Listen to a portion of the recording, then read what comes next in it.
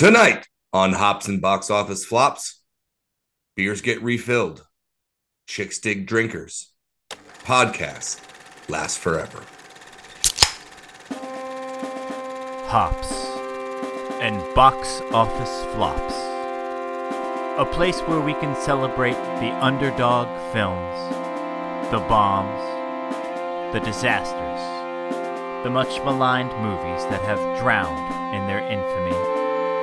So please sit back, grab a beer, and enjoy the show.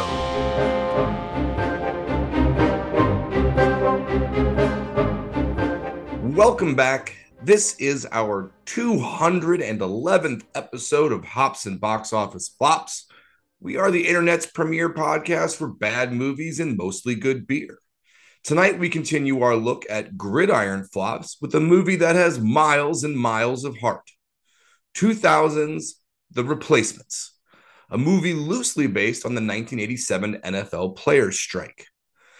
I, Bling Blake, am your head coach and play caller for tonight's episode, and with me as always are the Welsh footballer with a leg of gold and a gambling problem, the Thunderous Wizard. They're going to take me pub, Shane. We also have the super aggressive SWAT team member / middle linebacker, Chumpzilla. All cops are bastards. Boy, talk about a stereotype that did not age well. It's like, look how funny it is. He uses excessive force. It's like, not funny. Maybe it's not that funny. Wasn't funny then, is not funny now. And of course, the never was QB that should have been Captain Cash. Whoa, I know quarterback. Now, points of order, you can find the show on Facebook, Twitter, and Instagram at Hops and BO Flops. The Replacements can be streamed for free on Max. However, I own this, and so should you. It can also be streamed for free on YouTube. Not like officially through YouTube, you'd have to pay for it, but yeah, it's just not being checked enough that someone's uploading it, because why not? Play your cards right, and you can get a Worst of Gene Hackman DVD set with this and Welcome to Mooseport. Oh, come on. That's also a fine film. I don't think it's fair to say Gene Hackman's at his worst here. It's just not one of his stronger entries in the filmography. Well, they can't all be Crimson Tide. Yeah.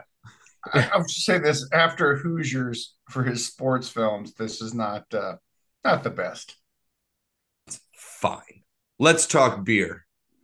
Tonight, we are drinking The Public Pale Ale from DC Brow Brewing in Washington, D.C.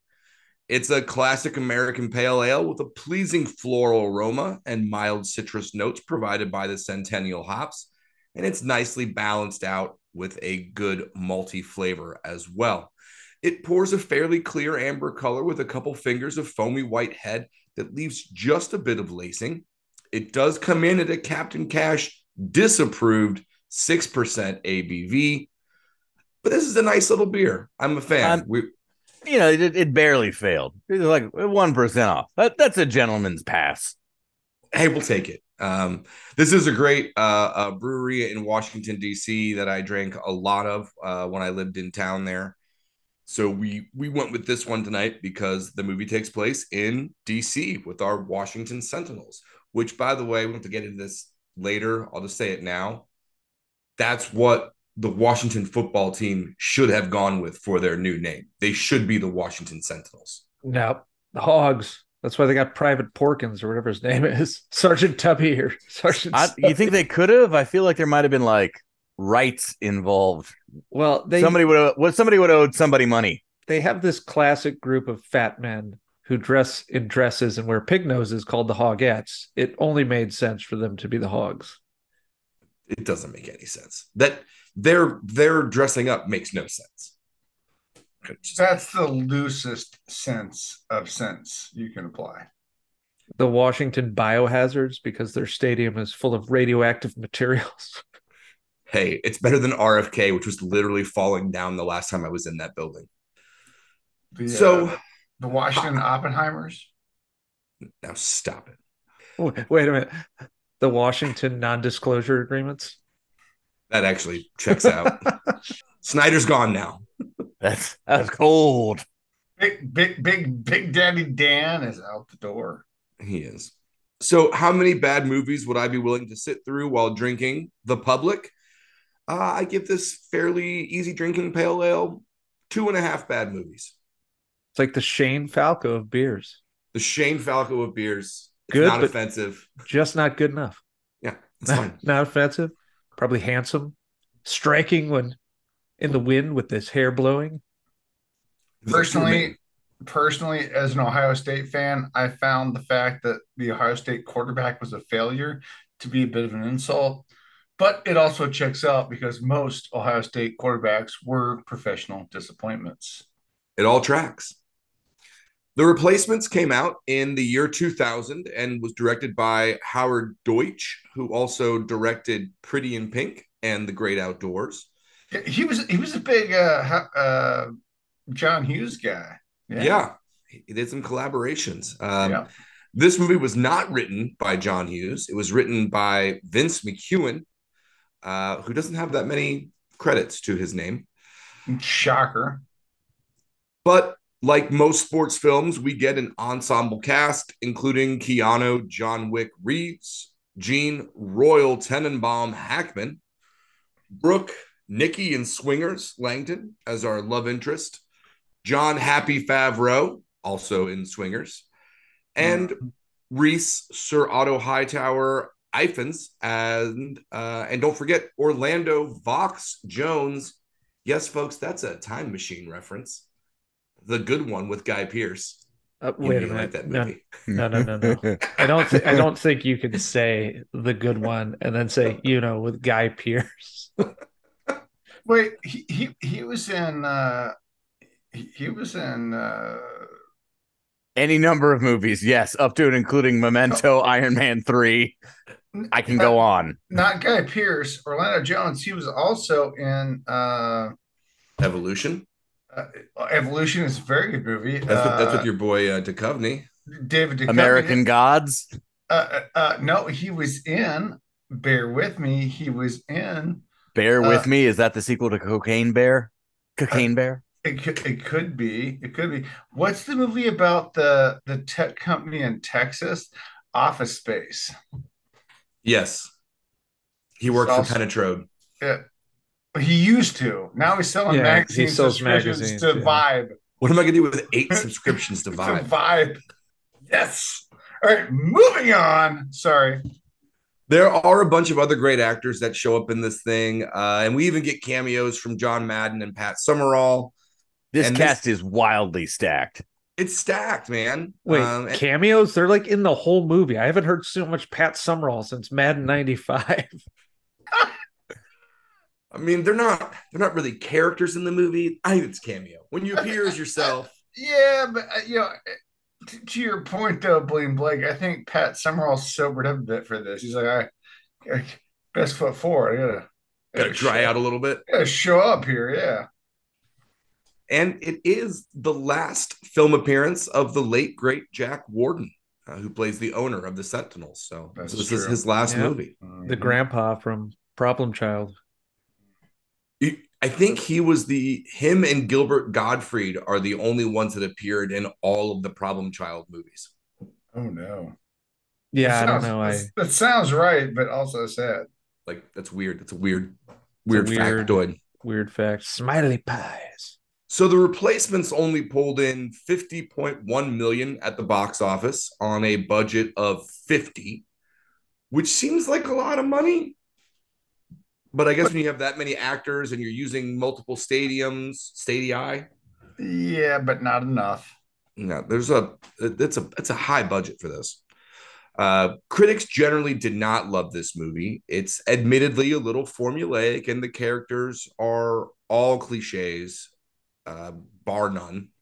It sits at a 41% on Rotten Tomatoes with over 100 reviews and gets an expected audience bump up to 66%. I think I saw there was like over 100,000 reviews for this on Rotten Tomatoes from the audience score. I mean, this is legitimately a cult classic. It is. And I think you should get that audience bump on those feel-good sports comedies. Like, people like these movies. I love this movie. I'm also a self-professed Keanu-phile, and I love football. So this is kind of right up my alley. Yeah, 1A and 1B right there. Mm-hmm. So let's do our one-liners. Captain Cash, what do you have for us? The scabs. That's it? Just the scabs? Listen, they're crossing a picket line. I got no respect for any of these bastards. You know what the insurance costs on a Ferrari? I know I don't like no fucking scabs. Jumpy, what do you got for us? The Bad News Bears go professional. Okay, that's fair. And Thunderous Wizard, give us your Debbie Downer one-liner. You take all your favorite elements of better sports films like Major League and Unnecessary Roughness, you get The Replacements. A film that is so 2000s, it's almost too ironic that it came out in 2000. You can also say, hey, The Replacements, a movie that actually holds the fucking ludicrous belief that the players are the problem with sports grade. Yeah. All that checks out.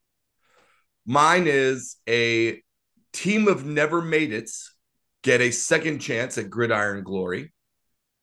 And technically it's a first chance. Every football movie ever. Yeah, every football movie ever. I mean, I could say that. What movie are we talking about? Is this that Kurt Russell every movie? Football movie ever. Shut up about. What's the new one with Shazam that I liked and also thought was terrible at the same time? No, not the Kurt Warner movie. Yeah, that one. That was fine. It was fine. Fine. Fine. Everything's fine. I'm not mad about it. It's fine. What's his face? Russell. Oh shit! Who plays Dick Vermeil in that? Dennis Quaid. Dennis Quaid. Yeah. So here's my biggest issue with this movie, because I actually like this movie, but for a movie that's over 2 hours long, to not only have all characters that are cliches, but to give none of them character development whatsoever. No, it definitely does not develop the football players as real humans at all. It's 110% just focused on Keanu, and even that's half-baked. The extent of the character development is when the two brothers call the Japanese guy Chinese guy, and he gets mad. He's like, I'm not Chinese. That's the extent of the character development. There's a difference. Yeah. Is there? That now you get this movie in a nutshell. I'm a criminal. I'm a cop. We're friends against all odds. But we don't actually have a single conversation in the movie. It's very one-dimensional, but it's fine. It's what you expect. I mean, it's a sports comedy. Right. My biggest problem with it is the ending. It seems a little heavy for a sports comedy. Well, here's the thing, Captain Cash. This is based on the legitimate 1987 NFL labor strike. Very loosely. This is based on a real thing that happened. But yeah, to everybody's point now that just stated it, they don't take it very seriously. Well, like this was like based on a thing that actually happened, and they're just kind of like, yeah, we're gonna yada most of it. Everything is just very compressed. For example, you get the guy who can't catch. We've seen it everywhere. They even do the stick 'em bit from Little Giants. Yep. Yeah. Verbatim. Now, we did Unnecessary Roughness on this pod, right? And you get like an entire montage of Featherstone being incredibly fast, but he can't catch. And this is just kind of implied he can't catch because they show you one time he runs into a guy. Yep, exactly. He also drops the Twinkie. Yeah. Same trope. Yeah. So it's like, how in a 2 hour and 12-minute movie that features so many goddamn transitions of cheerleaders doing weird things, could we not fit in like a couple of character beats for people? If you want character beats, you're going to sacrifice the sexy cheerleaders, and I just don't think the audience is going to put up with it. They made that movie. It's called Any Given Sunday. Just go watch that. Why isn't that called Necessary Roughness, which is the same movie but better? We already did that one. I don't remember the line in Little Giants where the kid says he looks like he jacked off an elephant, though. No, but he does the stick 'em bit. It'd be funnier to hear that movie even has John Madden in it, so it's like double dose of Madden. He's probably more of a cameo in Little Giants. Oh, and the actual IMDb description is, during a pro football strike, the owners hire substitute players. So they phoned that as much as they phoned in the character development. The owners, the guardian angels of the integrity of sports, bring in substitute players to teach the greedy brats a lesson. to cross a picket line. That is the message this movie is trying to hammer home, that Those all pro athletes billionaires, are spoiled brats and they only care about themselves. But you know who's the righteous people? The owners. The owners, yeah. The billionaires. They're fine. They're the ones doing it for the fans. If they weren't so smart, why did they have all that money, Blake? Because their parents gave it to them. Well, that's you can't prove that, can you? All right, let's get into the plot. There's a labor strike in pro football, and the league has decided to play the last 4 games of the season with replacement players. I do think it's funny that they never actually call this league the NFL. None of the teams are actual NFL teams. It's just pro football. They reference the Super Bowl, though, because somehow the goddamn state representative from The Dark Knight Rises is quarterback, even though it's clear he's not an athlete. Eddie Martell has got 2 Super Bowl rings, man. He's an All-American. He's all pro. So the owner of the Washington Sentinels calls old coach Jimmy McGinty, played by Gene Hackman, out of retirement to lead the team. McGinty agrees on the condition that he gets to recruit the players that he wants and have complete control of the team. So let's just really quickly go through who this team is. So we get our best offensive weapon. No, not Shane Falco, but Nigel Gruff, played by Reese Ifans. Am I saying that right? Ifans? Sounds right to me. He's Welsh. He's the Dr. lizard. Kurt Connors. Dr. Kurt Connors, Sir Otto Hightower, a Welsh soccer player and pub owner nicknamed The Leg because he can kick a soccer ball the entire length of the playing field. He's wiry. We have Walter Cochran, played by Troy Winbush, a preacher that played 1 game in the pros before blowing out his knee. We have Earl Wilkinson, a.k.a. Ray Smith, played by Michael Jace, a former star defensive back kick returner serving a prison sentence for assaulting a police officer, and he's allowed to play only with the permission of the governor of Maryland. Hey, kudos to that stunt double, because that guy looked like he could really play. He's like the best athlete in the movie. Yeah. Fun fact, Michael Jace, I believe, is currently serving a 40-year prison sentence for murdering his girlfriend. Oh, yeah. No, he killed her hardcore. Yeah. Oh, no. So that was imitating art. Yes. Once again, one of Uncle Chumpy's fun facts that aren't fun. Fun fact, he's a murderer. Cool. Yeah. Cool. I'm doing cool.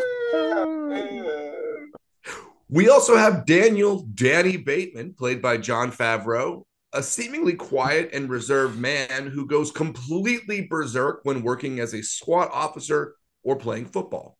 I was gonna say, this is a fun part of the 90s and early 2000s where Jon Favreau was like a weird character actor.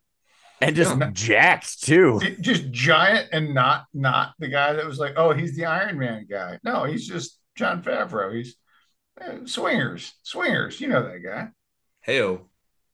We have Jumbo Fumiko, played by Ace Yonamine, a Japanese sumo wrestler turned offensive tackle.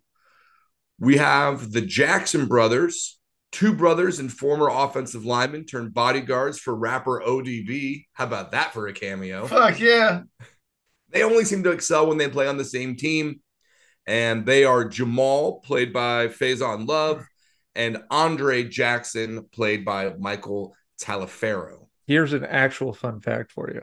I've seen Faison Love in person twice in my life. Once at a breakfast joint in Phoenix and once at the Cincinnati airport. Both times he looked more angry than any person I've ever seen. Just so mad. He got up and walked out of the breakfast joint because his breakfast didn't come fast enough. He's scowling the entire time. Oh no. Bring that man this bacon. Don't keep him waiting. Yeah. Hook a brother up, man. Come on. We've got Clifford Franklin, played by Orlando Jones, a stock boy currently working in a mini mart who can outrun anyone but cannot catch anything. Like, I understand how the coach finds Johnny Falco. Why does the coach know that, like, some dude who works at a grocery store is just real fast? Am I thinking about this too hard? Not entirely. there is like a secondary like list of dudes that are just like randomly talented. These guys do keep tabs on. In all this movie's efforts to essentially replicate that spring training scene from Major League, they never bothered to be like, oh wait, shouldn't have all these guys have played football? No, some of them doesn't have to. No, it's cool. No. It's just like, Don't even we worry saw about this it. guy chase down a criminal. He must be able to play We like him. We like him. for It's stealing a Twinkie. We've got Brian Murphy, played by David Denman, a tight end who would have been a first-round draft pick had he not been born deaf. and he's the weird guy from The Office, right? Yeah, Pam's original fiance. Yeah, Not so much weird. He's just an asshole. He's not. Yeah. He's the not cool boyfriend from The Office. Nothing weird about being an asshole. I mean, not for this group. And of course, we've got Shane Footsteps Falco, played by Keanu Reeves, who is persuaded by McGinty to come on board Mm. and be the quarterback again. After that horrible, absolutely no good, awful, upset loss at the Sugar Bowl, The Sugar Bowl, the Sugar Bowl. 1996 Sugar Bowl. Which totally did not happen. Didn't exist. Never happened. Not a thing. For the record. I wouldn't leave this movie up to doing too much college football research, considering Well, I several think that's times the point. throughout the film, they're at 1 yard marker, and then they're at a completely different yard marker on the very same play. And I think that's the point, though. It was not about that actual event. That was kind of the joke. Yeah, they were definitely. Definitely write a joke like that for the general movie audience, because they're super hip to like 90s college football. Like, oh, I got it, nailed it. I did. What are you trying to say here, T-Dubs? Sugar Bowl jokes. For I just some took reason, everything on face value that they said about sports as a thing that was plausible. Yeah. I mean, Was that's that also wrong? fair, too. You're fine. You've missed absolutely nothing in this film. Okay, just checking. So moving on with our plot, we've got the captain of the cheerleading squad, Annabelle, who's obviously going to be our love interest of the film. And she's looking for replacement cheerleaders because I guess they're part of the NFL Players Association too, or they Yeah, when the players go on strike, do the 110% not. No. but they hire Heather, played by Sarah Ann Morris, and Dawn from Caroline Keenan, two strippers. Seems And cute. Yeah. they bring a bunch of their friends from the club, and that becomes the new cheerleading squad, a bunch of strippers. It's fantastic. is We that actually- not how it's normally done? I'm sure it's close enough. I mean, Again, I saw nothing I'll think- incongruous here. all things considered, that seems fine. So in our Sentinels' first game using replacement players, they trail by 4 with only a few seconds left to play. McGinty calls a passing play, but Falco reads blitz and audibles to a running play, with Cochran getting tackled just before he reaches the end zone, and the Sentinels lose. And that's when Coach McGinty kind of gets on Shane, and we get the line that winners always want the ball in their hand when the game is on the line. And he's Which like, is- dude, I started practicing 3 days ago. Shut up. I was Leave me literally scraping barnacles off of yachts The 36 hours The ago. last ball I Yes. threw was an old trophy I had that I had buried at the bottom of the sea in all my misery and tears. All right.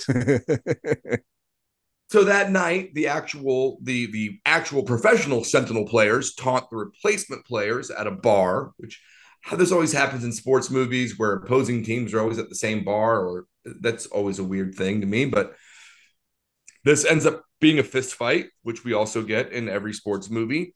And the replacement players get arrested, but they bond in jail by singing Gloria Gaynor songs and doing Electric Slide and begin to come together as a team. I mean, Nothing quite like the bonding situation that comes with being in jail with someone. Hey, Chumpzilla. No comment. So the newfound team chemistry leads to a last-second field goal victory in the next game, which I believe would have been an NFL record, a 65-yarder from the leg, leaving the team needing only one more victory to make the playoffs.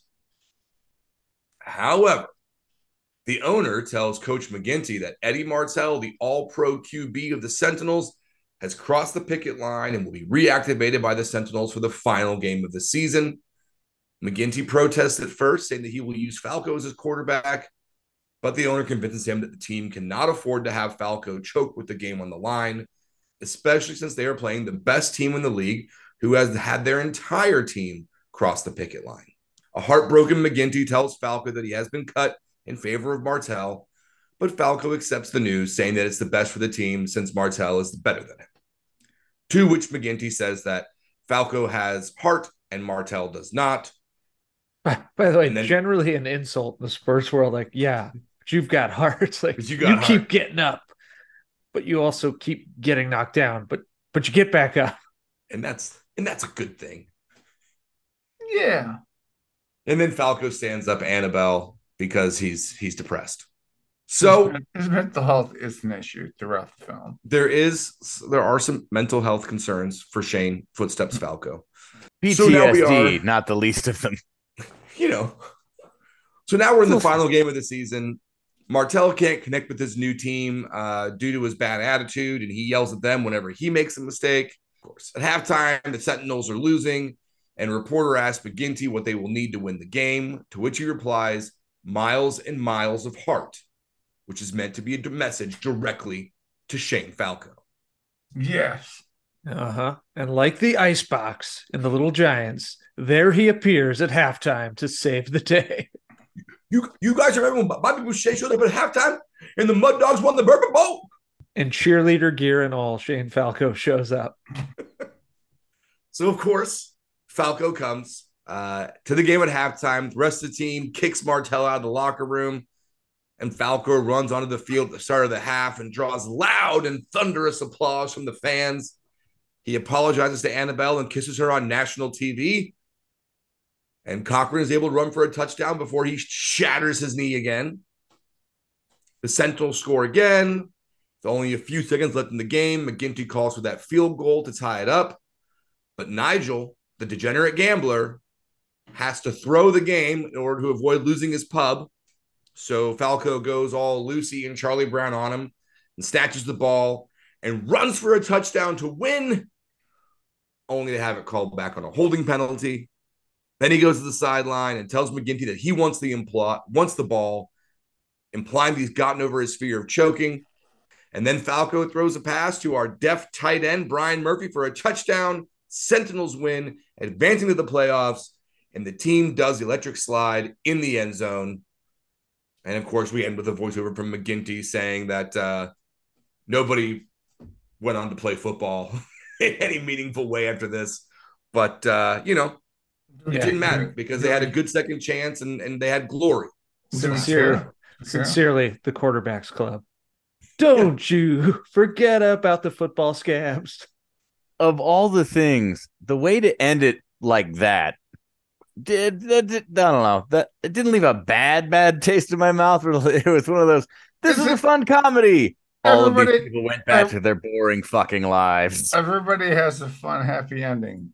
Now you have to go back to your boring life. The movie is over. They were just setting the table for the replacements too, where the actual team lost in the playoffs, making McGinty force the owner's hand to bring back all the scabs, his real team, for one last run at the title, essentially just being Major League Two.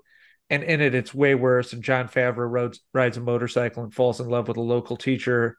And it's just hot shit all over the place. Oh, no. There was a planned sequel to this movie. Oh, God. Oh. You're hurting him. You're hurting him. Stop. It got scrapped. I think, Captain Oh, Cash, really? Why? Was it because the guy stabbed his girlfriend? Oh. Does that happen? That would be bad. Was it because of the murders?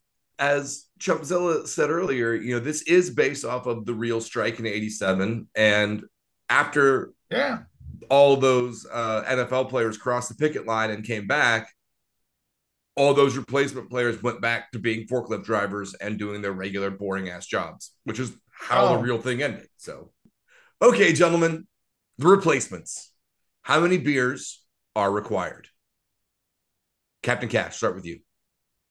I mean, it runs a little long, but it's 3 enjoyment beers. Is it the best thing I've ever seen? No, but it's kind of interesting to see all these folks where they were, 20 years ago before they're subsequently all their careers, minus Hackman, who was already well established at that point, kind of took off. Yeah, I think that's fair. And that's right where I am. I'm right with you. 3 enjoyment beers. I love this movie. I might even have a fourth. Okay, maybe then I should say 2. But it's not bad. It was a fine way to spend like 2 hours. Yeah, I'm not sitting here talking about that this is going to go like into the 100 greatest movies of the decade kind of situation or all time. But I love this movie and I watch it over and over again. I love this movie. Chumpy, how many beers for you? I give it a solid 3 beers. It's a fun movie, but it's not a great movie, but yeah, 3 beers. Thunderous Wizard, keeping it going. It's like 2.5 enjoyment beers, 1.5 pain beers. The first 30 minutes of the movie is pretty bad. The whole convoluted, the pro players are evil and the owners are, it just doesn't work. Like that doesn't work anymore. So that's a huge dated element of the film that just makes no sense. Like, but it's impossible not to root for Shane Falco. He's one of the great fictional sports characters of all time. So yeah, you know what? Three enjoyment beers, 1 pain beer, just because of Falco. But the movie is not without issue. It has quite a few issues, including the truncated romance subplot, her driving around like a lunatic for no apparent reason. Yada yada. Yeah, she's a really bad driver, but she probably had Maryland tags, so that's why. I just don't get it. It's like, oh, this will be funny. It's like her driving headfirst into oncoming traffic. That's I don't get it. DC drivers are crazy, man. Yeah, that's what you get. All right, well, that takes us into our first break. So we're going to hear from our brother from another coach, the J-Man of the Double Turn podcast, and we'll be right back.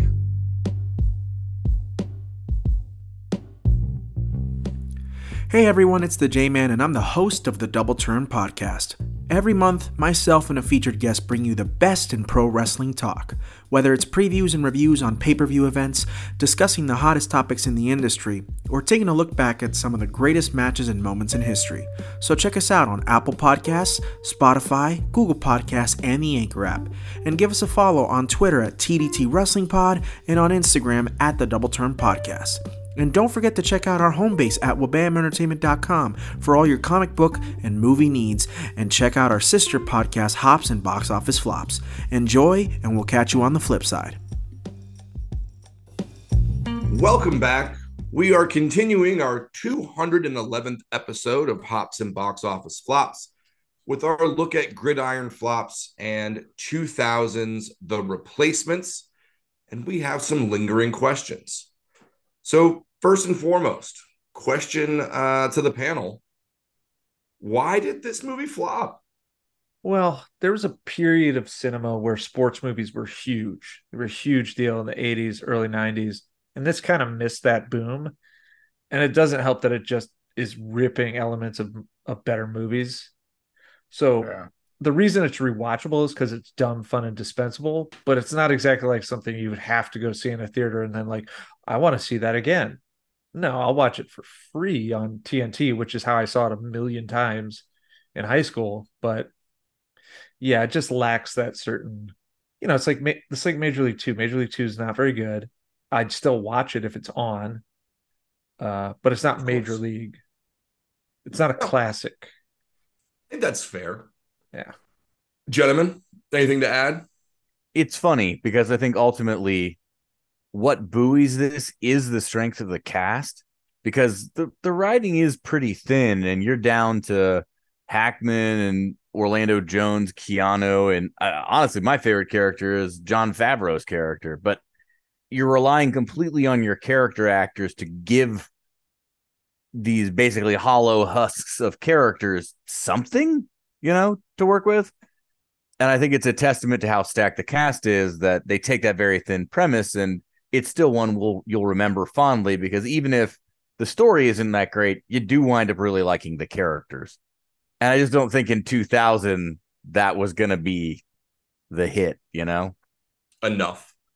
Yeah, I mean, you figure 2000, Keanu's pretty much in his prime. I mean, I would argue he's remained in his prime, but yeah. Well, if you think about it, like The Matrix would have come out the year before, so ostensibly these could have been shot, if not at the same time, pretty close enough that when he was filming The Replacements, he didn't know The Matrix was going to be The Matrix. yeah. And so I don't know. Maybe did they not put enough marketing into it? I mean, is that part of it too? I don't know. Well, I'll leave that into our next question then, which is, what could have made this movie more successful? Is it just better writing? I mean, No arguments. No, definitely better writing, more sensible pacing. This movie's all over the place in terms of pacing, in terms of tone. Correct. So, yeah, that's the answer.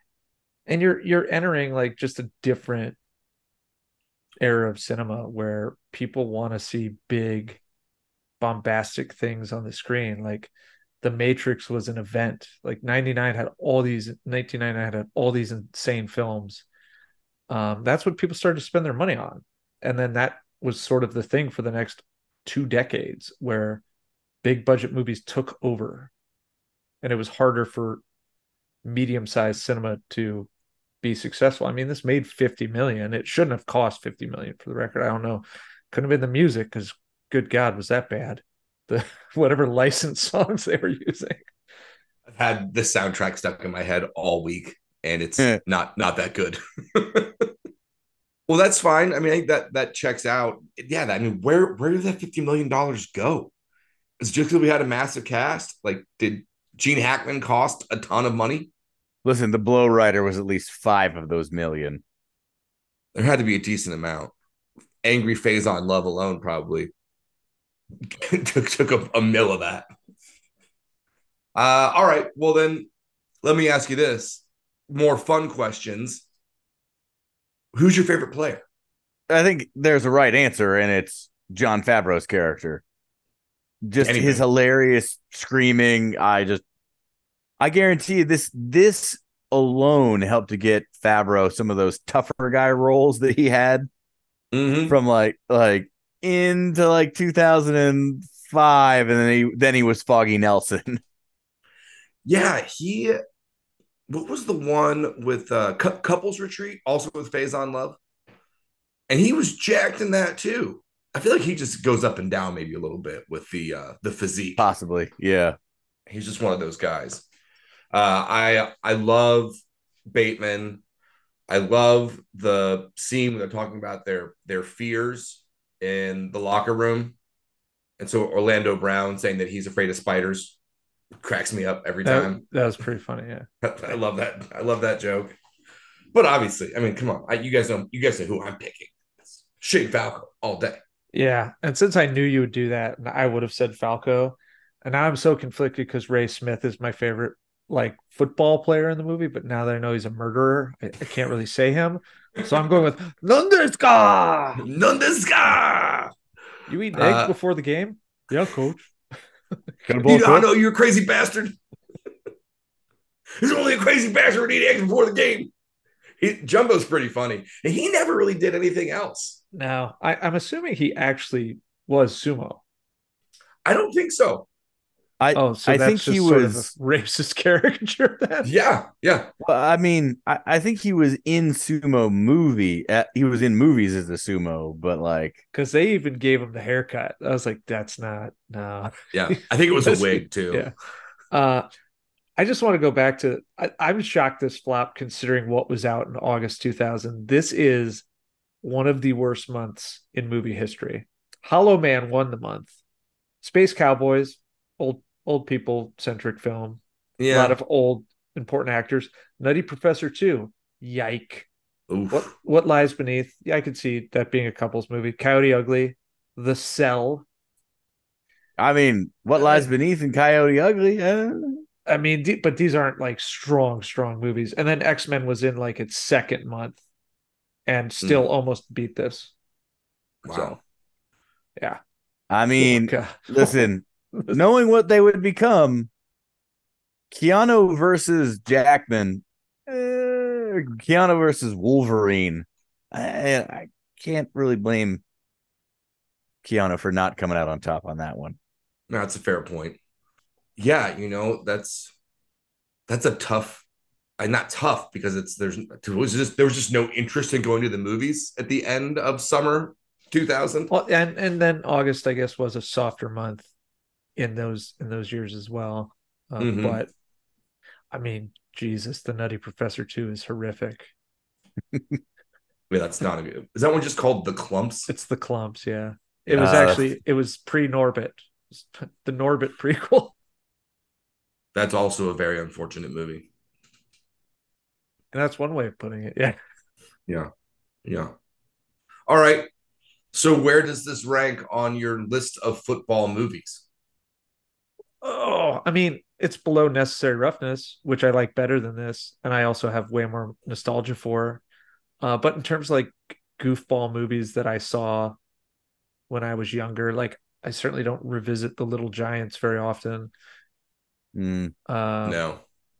I like that movie. I think it's fine, but I mean, you'd have to be more of a kid for that to work anymore.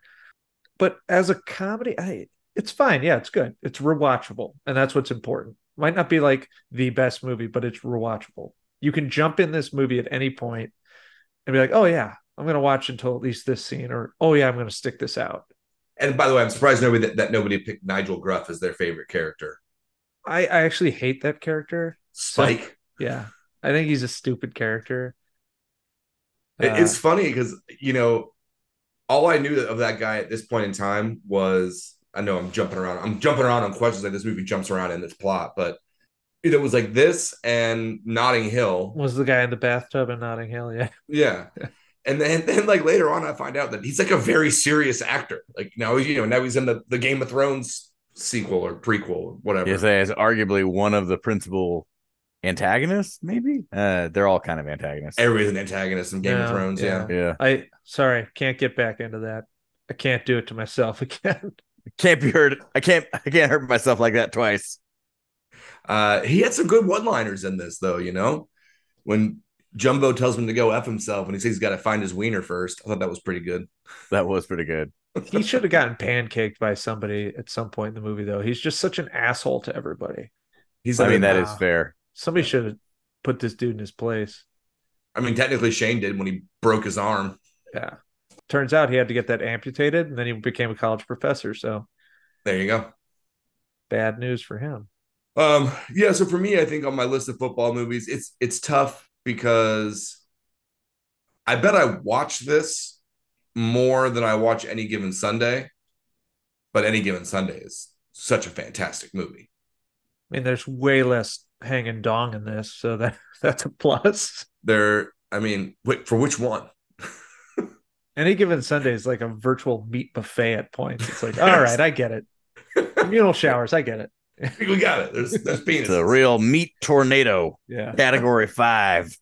All right. And to wrap up our lingering questions segment, I've got a big one for you guys.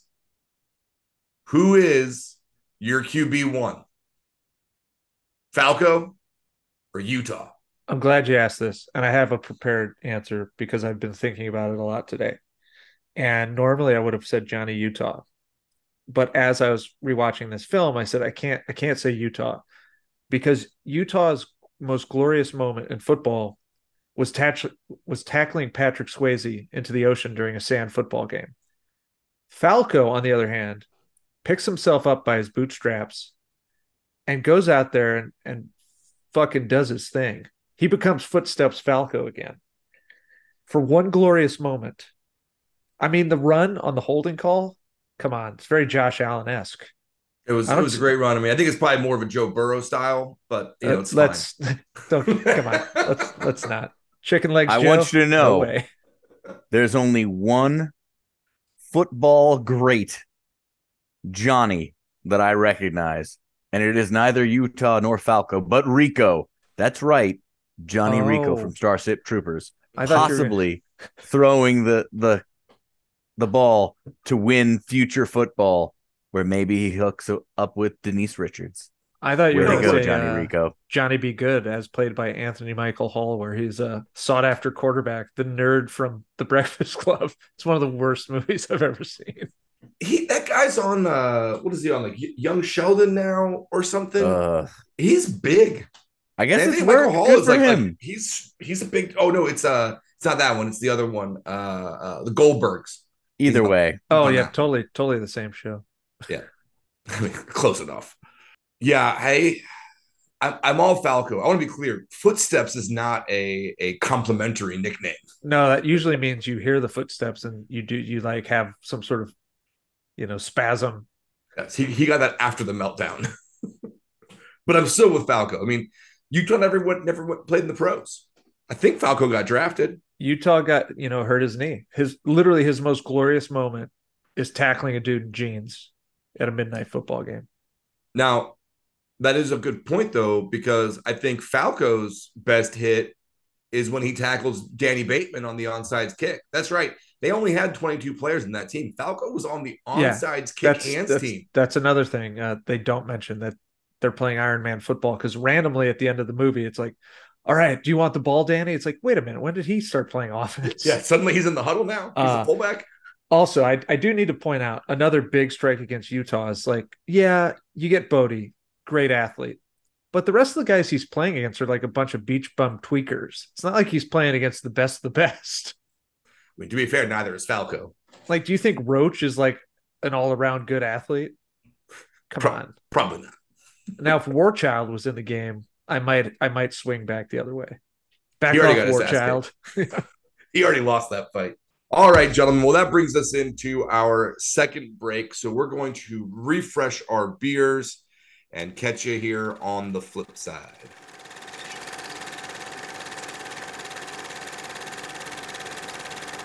Welcome back, listeners. We've broken down the movie. We've gone through our lingering questions. So that brings us to the competitive portion of the pod. And tonight we have the Chicks Dig Scars Trivia Challenge. It is our standard 5-question multiple choice format quiz. Gentlemen, tonight you are playing for Shane Falco's recovered All-American trophy. That's right. We sent divers down into the DC harbor, dug this thing up, put it back together, and that's what you're playing for tonight. Your chime-ins are, I'm wiry. I've seen monkey shit fights at the zoo more organized than this. And of course, Nanduska! Or writing with the pod stalwarts. Can I do? I got to the ball. I got to the ball. Yes, absolutely, you may. Okay, thank you.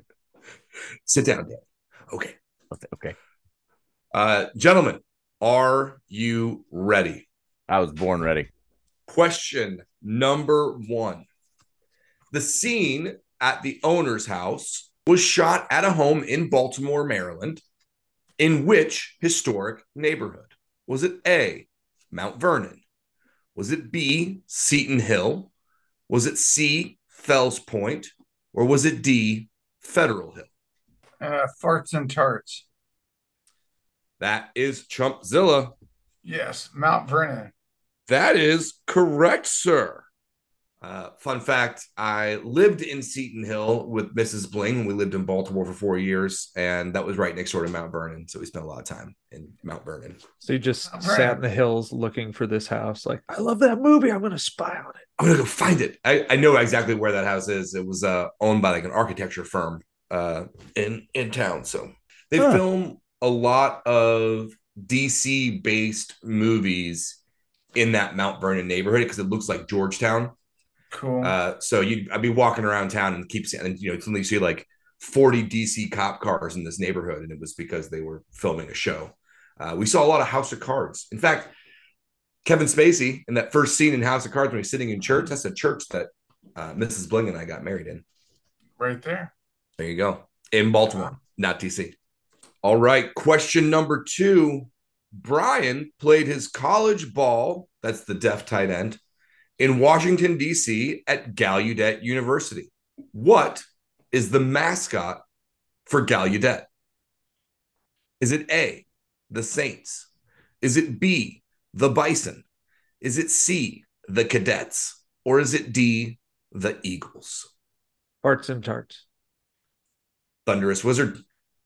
I'm just going to do it because it rhymes and say the Cadets. The Gallaudet Cadets? Yeah. Well, it doesn't incorrect. rhyme, but rhymes enough. It rhymes enough. It's wrong, though. I want the ball. Give me the ball. Give me the ball. Captain Cash. I'm going to go with Eagles. That is also incorrect. Damn it. Like every 3 teams in America is named the Eagles. I thought it was a safe bet. It's called a red herring, Bo. Damn. Well, I hope you're happy. Yeah, hold on here. What do I have left here? You're down to best options are gone. Yeah, you're down to the Saints or the Bison. So I'm going with the Bison. The Bison is correct. Yes. Look at Chumpzilla running away with the quiz tonight. The Bison, huh? The Bison. There's only a handful of college football teams that don't end in S. And the Bison will make that list. Yeah. Yeah. All right, question number 3. Earl Wilkinson, a.k.a. Ray Smith, is let out of prison to play for the Sentinels. This is based on a real player who was allowed to play 1 game for the Washington Redskins on work release during the 1987 strike. What was that player's name? A, Alec Gibson. Is it B, Charles Jackson? Is it C, Mark Carlson? Or D, Tony Robinson? Farts and tarts. I'm just shooting in the dark anyway. C? Mark Carlson is incorrect. Damn it. I wasn't going to win this anyway. Winners always do. What you got, buddy? I'm going with D because that name sounded familiar. But Tony Robinson is correct.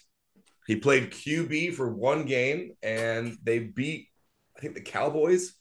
All right. Question number 4. The Replacements is the final film of Jack Warden, who plays the owner. Warden served in the U.S. Army during World War II. In which major battle did he fight? Was it A, the Battle of Salerno? Was it B, Guadalcanal? C, the Battle of the Bulge? Or D, the invasion of Normandy? C, Battle of the Bulge. Without a chime in, Chumpzilla gets it. My grandfather also fought in that battle. As did mine. The only Battle of the Bulge your family fought in was you squeezing into that goddamn Spider-Man suit a month ago. Jack served he started off in the Merchant Marines. He hated it. So he joined the Army. He ended up in the 101st Airborne Division. He should have jumped into Normandy, but he injured his leg the night before doing a practice jump. Did not jump into Normandy, but he got better to join his team in the Ardennes. He was a sergeant and a jump master. That's pretty cool. Okay. Question number 5. Chumpzilla, you've owned this. So now you guys just playing for pride. Question number 5. Director Howard Deutsch got his start doing music videos. Which video did he direct for Billy Joel? Was it A, We Didn't Start the Fire? Was it B, Keeping the Faith? Was it C, You May Be Right? Or was it D, Allentown? Oh, it's got to be A. We didn't start the fire. It was always burning. You got it wrong. Captain Cash. I had no idea where that was going. Again, I have so little knowledge of any of this. I feel like it's just a random guess every time. So, farts and tarts, A. That was what Chumpzilla just said, so pick a different one. yeah. B. It's correct. Hooray! I nailed it. All Way to right. go me. So we finish up 3-1. Chumpzilla, I will get that Shane Falco All-American trophy headed your way. Amazing. All right, gentlemen, well done. We are on to recommendations. Thunderous Wizard, let's start with you. Okay, so I got a couple on the uplifting sports movie beat. I watched Champions with Woody Harrelson, and where he essentially Gordon Bombays himself and gets a DUI and is sentenced to do community service, and he winds up coaching a Special Olympics basketball team. All the kids are so charming. It was obviously very predictable, but always kudos to the Farrelly brothers for including people on the spectrum or with Down syndrome in their movies and representing that community. So I liked it a lot. The kids were great. Fun movie. It's free on Amazon Prime. I rewatched Dial of Destiny over the weekend because I own it now, and I loved it even more the second time. So if you did not catch that in theaters, be sure to check that out.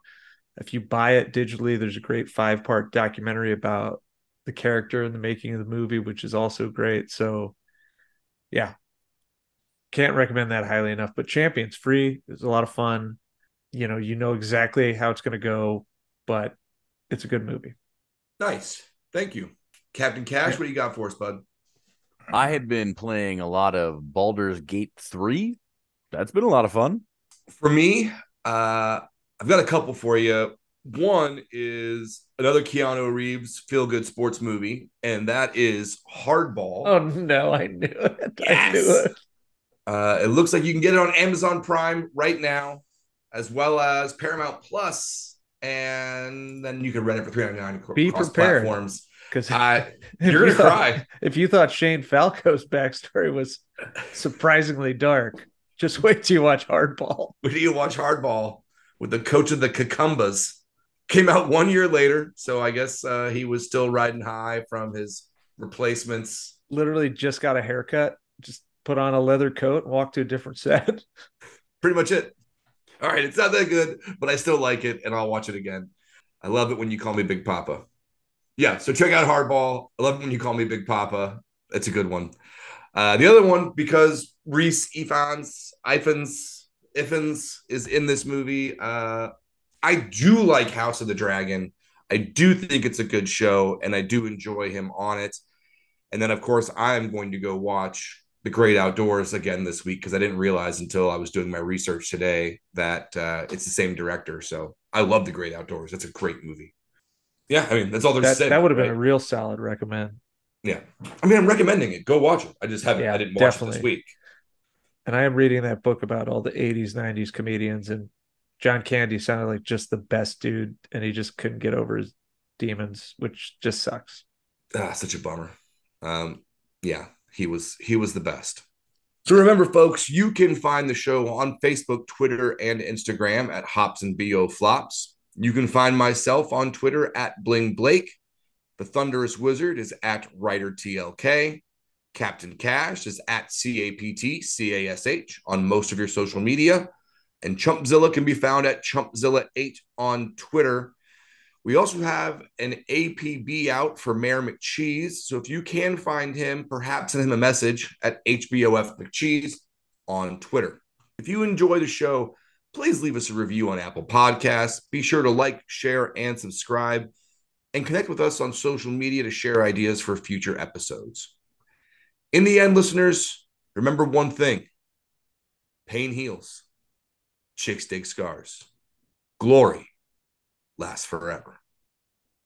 We'll see you next week for our penultimate entry in the Hops and Gridiron Flop series, which is Dazed and Confused.